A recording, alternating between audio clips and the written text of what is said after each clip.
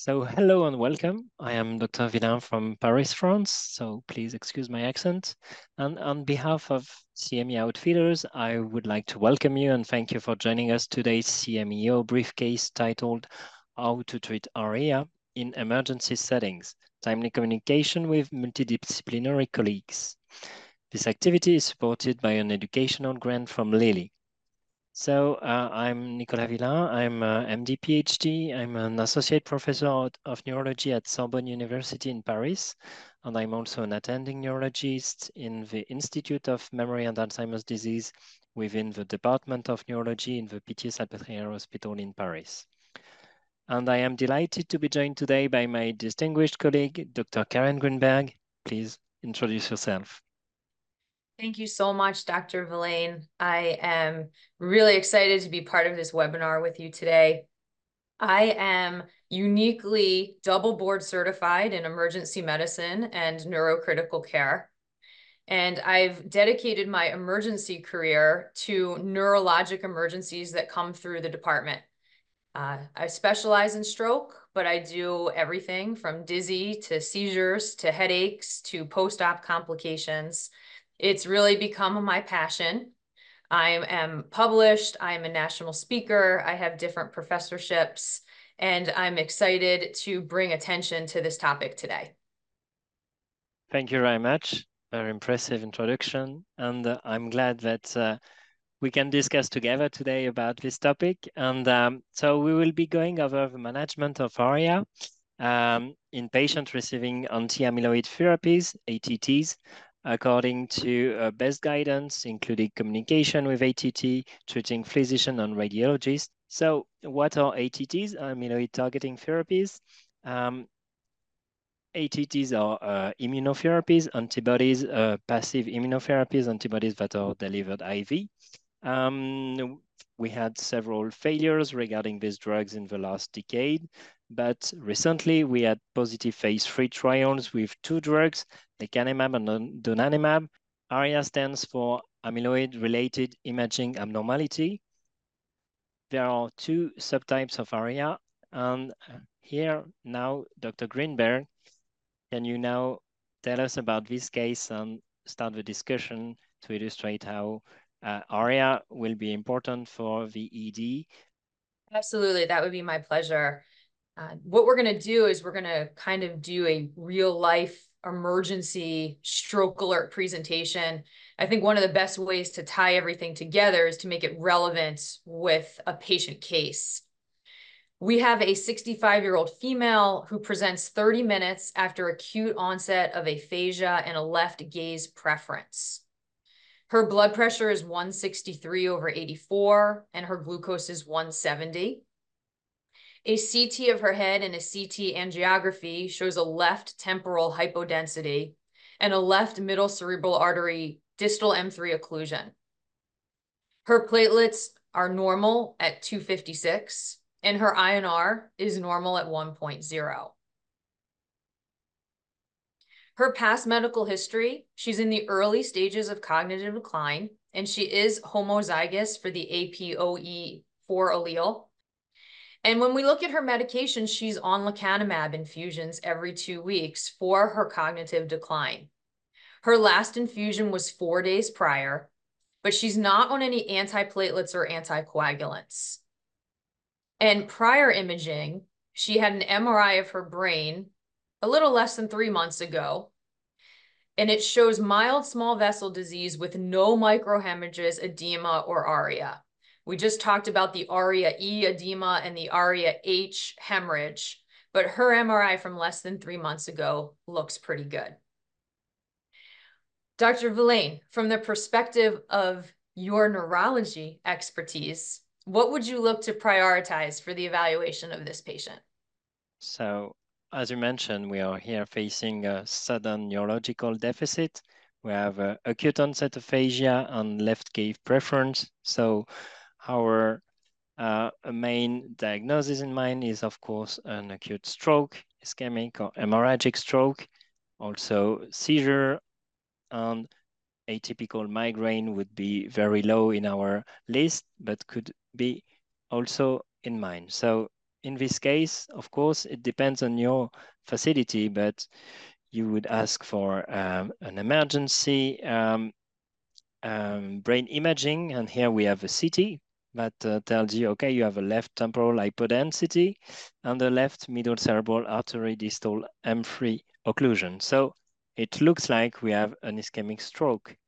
But here we have something strange. For a stroke, the CT is done early, less than 2 hours before the onset of symptoms, and we already have a left temporal hypodensity, which is unusual.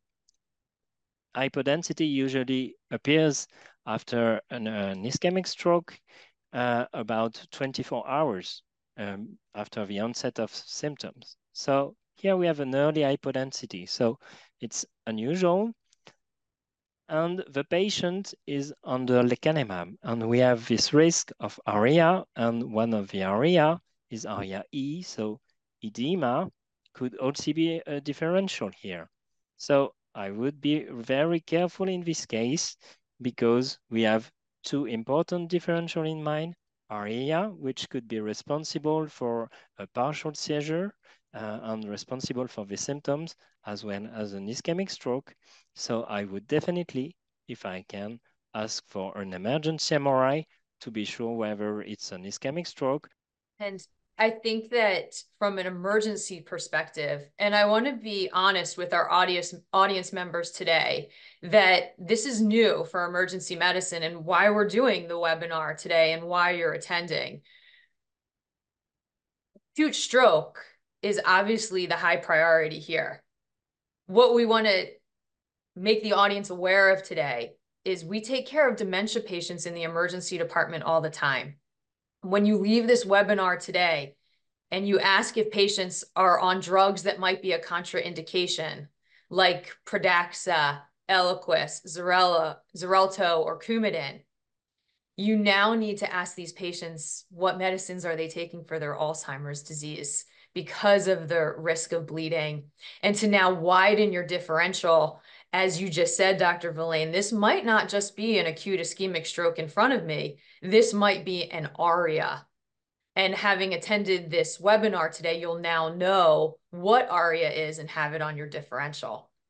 So I think that's a good lead-in for our audience response question.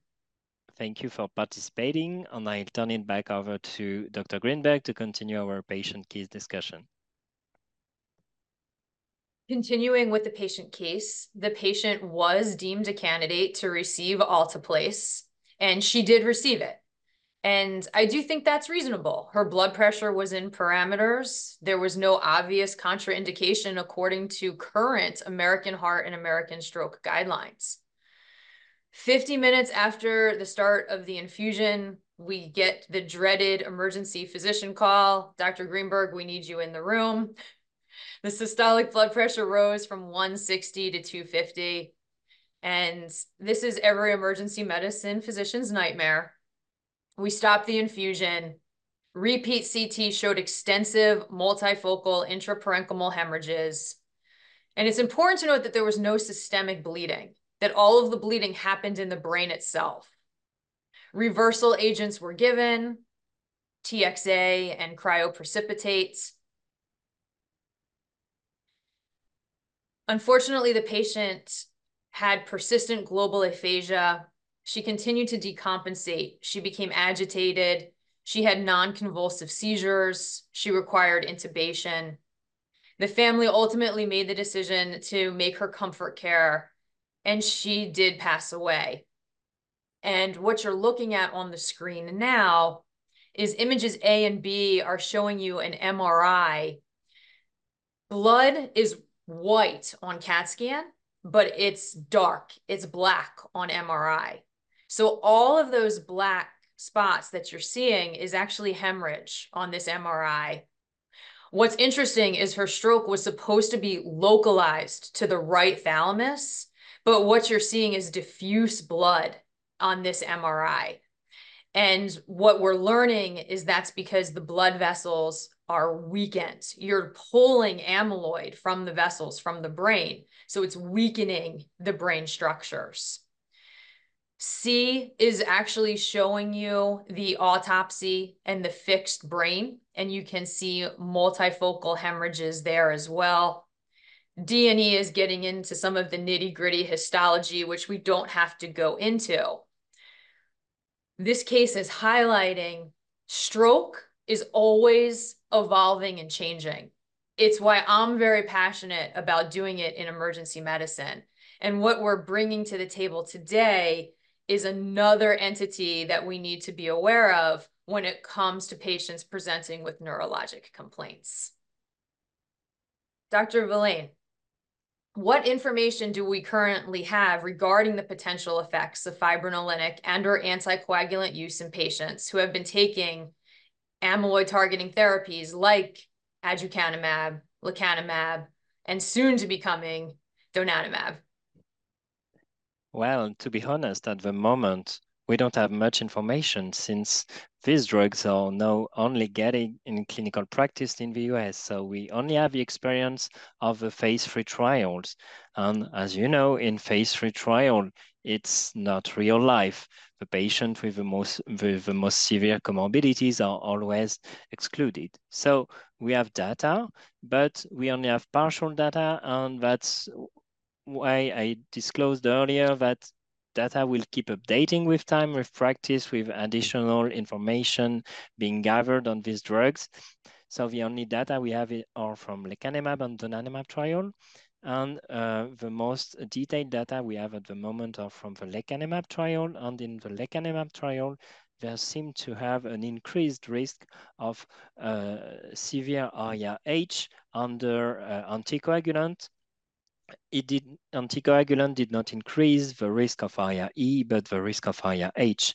So we have this information. It's not a lot of individuals. Only 10% of individuals in lecanemab were under anticoagulant. So about 180 individuals have been receiving lecanemab and anticoagulant. So it's a small sample, including the open label extension. But that's what we have at the moment. Regarding lytics, we only have this single case report. So we don't have any other information. That's the only thing we know. So now that's why I'm saying we are going to discuss and give you some advice, but we have a low level of evidence to make this information, but all this information, even if it's a low level of evidence, go into the same direction. It seems to have a highest risk of hemorrhage with these drugs. Whether it's these drugs alone or these drugs during ARIA-H is unknown. Of course, it's more likely ARIA-H due to these drugs than these drugs without ARIA-H, but we cannot be sure. So we really want to focus on caution here. If you have a patient under these drugs, they have a higher risk of ARIA-H, and they have a higher risk of severe ARIA-H, severe hemorrhage, if you give them concomitant anticoagulant and even more lytics. I think my takeaways as an emergency med physician right now, there's a couple things. Number one, we need to start asking patients if they're on these drugs, because it's not on most emergency physicians' radars. Number two, if you find out that they're on one of these drugs, take a step back and be sure that we're encompassing a multidisciplinary approach. Neurology, for sure. Maybe these patients would be best served to look for a large vessel occlusion first and go straight to intervention rather than administer lytics. If we come to the decision that they're not a candidate for intervention and lytics are the only option, maybe we need to quote those patients a higher risk of bleeding than the standard 6% that we're quoting right now. I don't know. We'll have to see where that goes. And most emergency departments in the United States are not going to have access to MRI. Maybe this is an opportunity for us to push why MRI is important in emergency settings. And I think that those are the big takeaways. Emergency medicine, we're already afraid, not afraid. We have reservations about giving IV lytics because it's the only medication that we give in the emergency department that can cause catastrophic bleeding in your brain. There's no other medication that we consent if we give it to you that you can have this catastrophic outcome. And now we're bringing something else to the table that just makes providers need to stand up and pay attention. Absolutely. So now let's take a moment to revisit our audience response. The correct answer is A. Yes, the patient may be a candidate, but fibrinolytic therapy is not preferred. So why did we conclude that? As you've seen, this patient had ATT, she had a stroke mimic, she was given TPA, and she had diffuse bleeding. So there is this heightened risk, we've just discussed that. So of course, as Dr. Greenberg said, if you have a LVO, a large vessel occlusion, and please prefer intravascular intervention. But there is something I want to add now is, so let's imagine a situation where you're in a facility and you have an MRI. Please choose MRI as much as possible. But as Dr. Greenberg said, you will not always be able to do that. So if you have an MRI, there is no sign of hemorrhage, no sign of ARIA, well, your patient may still be at higher risk of brain bleeding because of TPA, but you have an extra examination that allows you to better examine the risk-benefit ratio of TPA in your situation. So that's a clear added value in the shared decision-making and the shared multidisciplinary discussion you will have with your colleagues, with the patient's family. If you don't have this information, then of course the discussion will always take place, but you will have an unknown risk of hemorrhage. So at the moment, the appropriate use recommendation from a US specialist recommend not to use this lytics. So please discuss that with the patient, his family, and your colleagues. And I would like to add something, since we are in a moving field, at the moment, there is no guideline about that. So what I will tell you is not something that is in any recommendation, but we know that the risk of ARIA under these drugs decreases with time. And after 12 months under the drug, the risk of ARIA becomes almost negligible.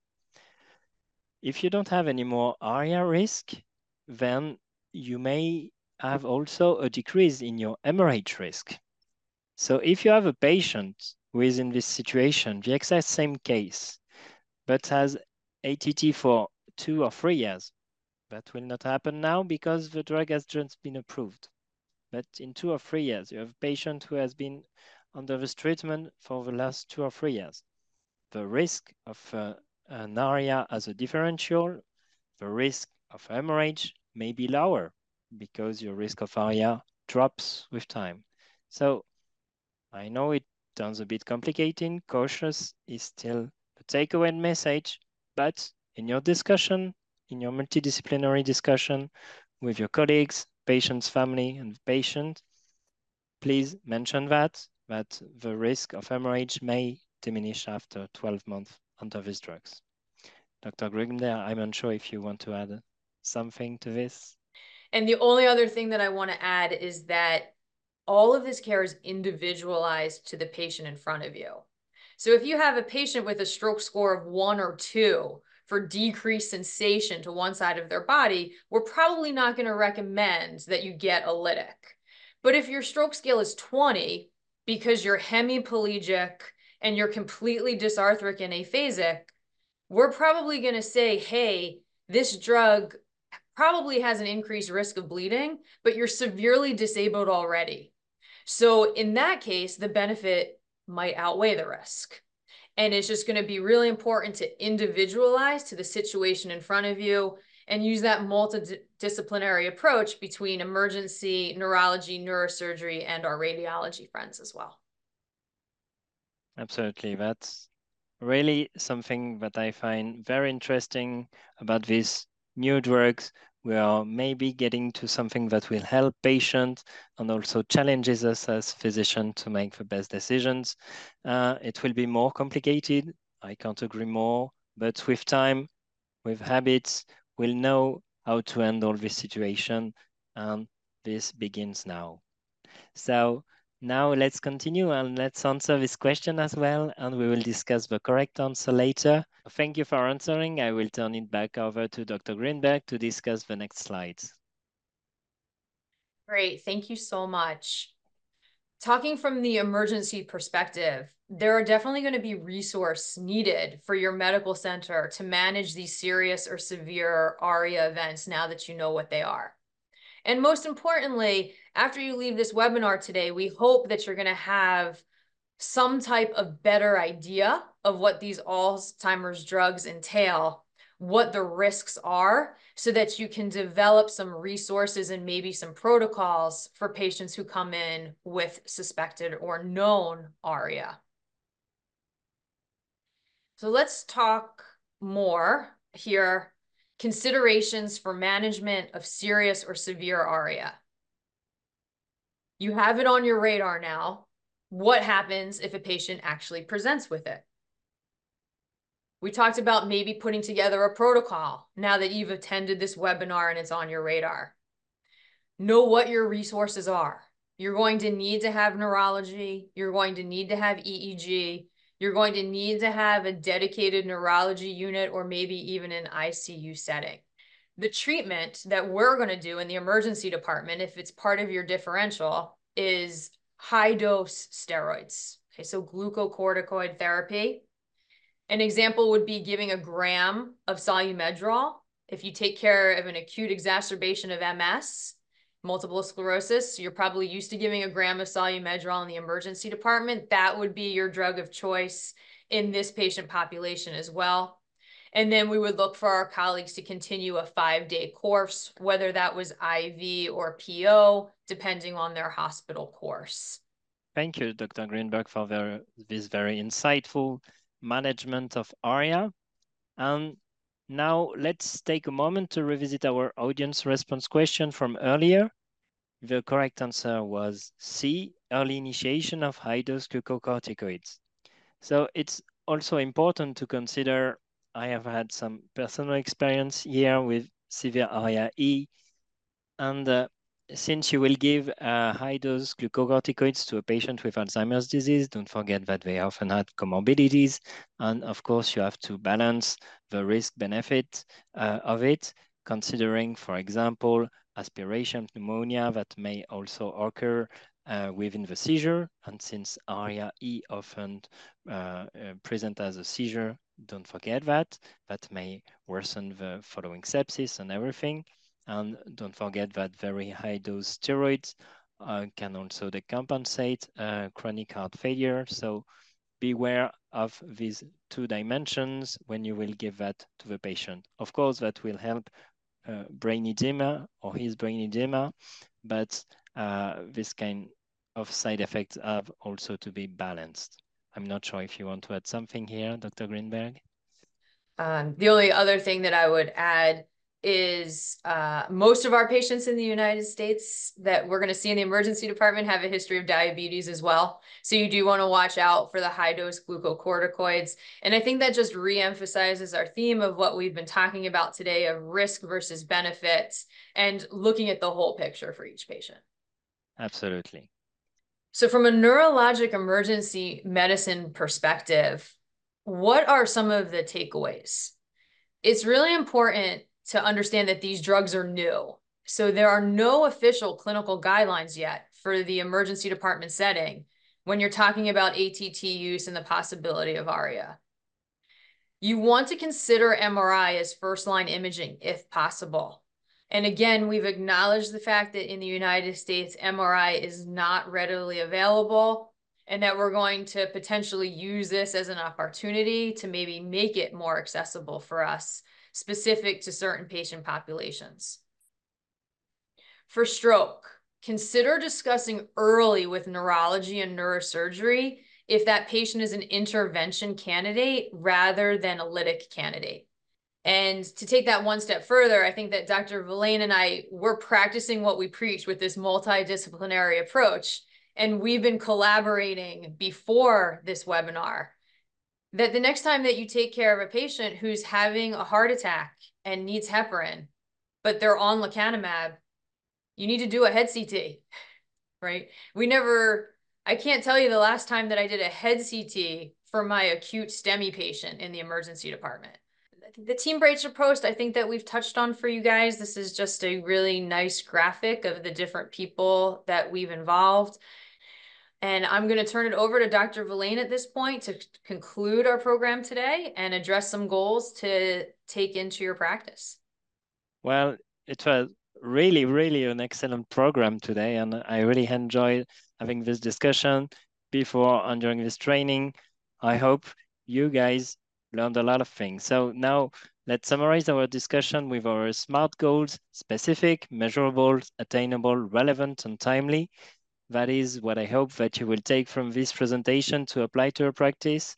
Find or participate in developing an institutional protocol for emergency management of serious or severe ARIA. When patients present to emergency care settings with ARIA, seek a multidisciplinary approach, including radiology, neurology, and neurosurgery for management. And for patients with ARIA, depending upon severity and characteristics, consider admission to the hospital, have a low threshold for that, or critical care unit, seizure management, initiation of high-dose corticoids as part of the management. So today's CMEO briefcase is part of the three-part series of case-based activities that can be found on the Alzheimer's Disease Hub. I hope you'll check out the other two activities in the series. The Alzheimer's Disease Hub has these activities and many more on AD and more.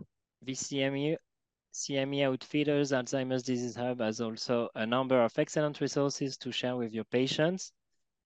Thank you again, Dr. Greenberg. It was really, really a great training. And thank you to our audience for joining us.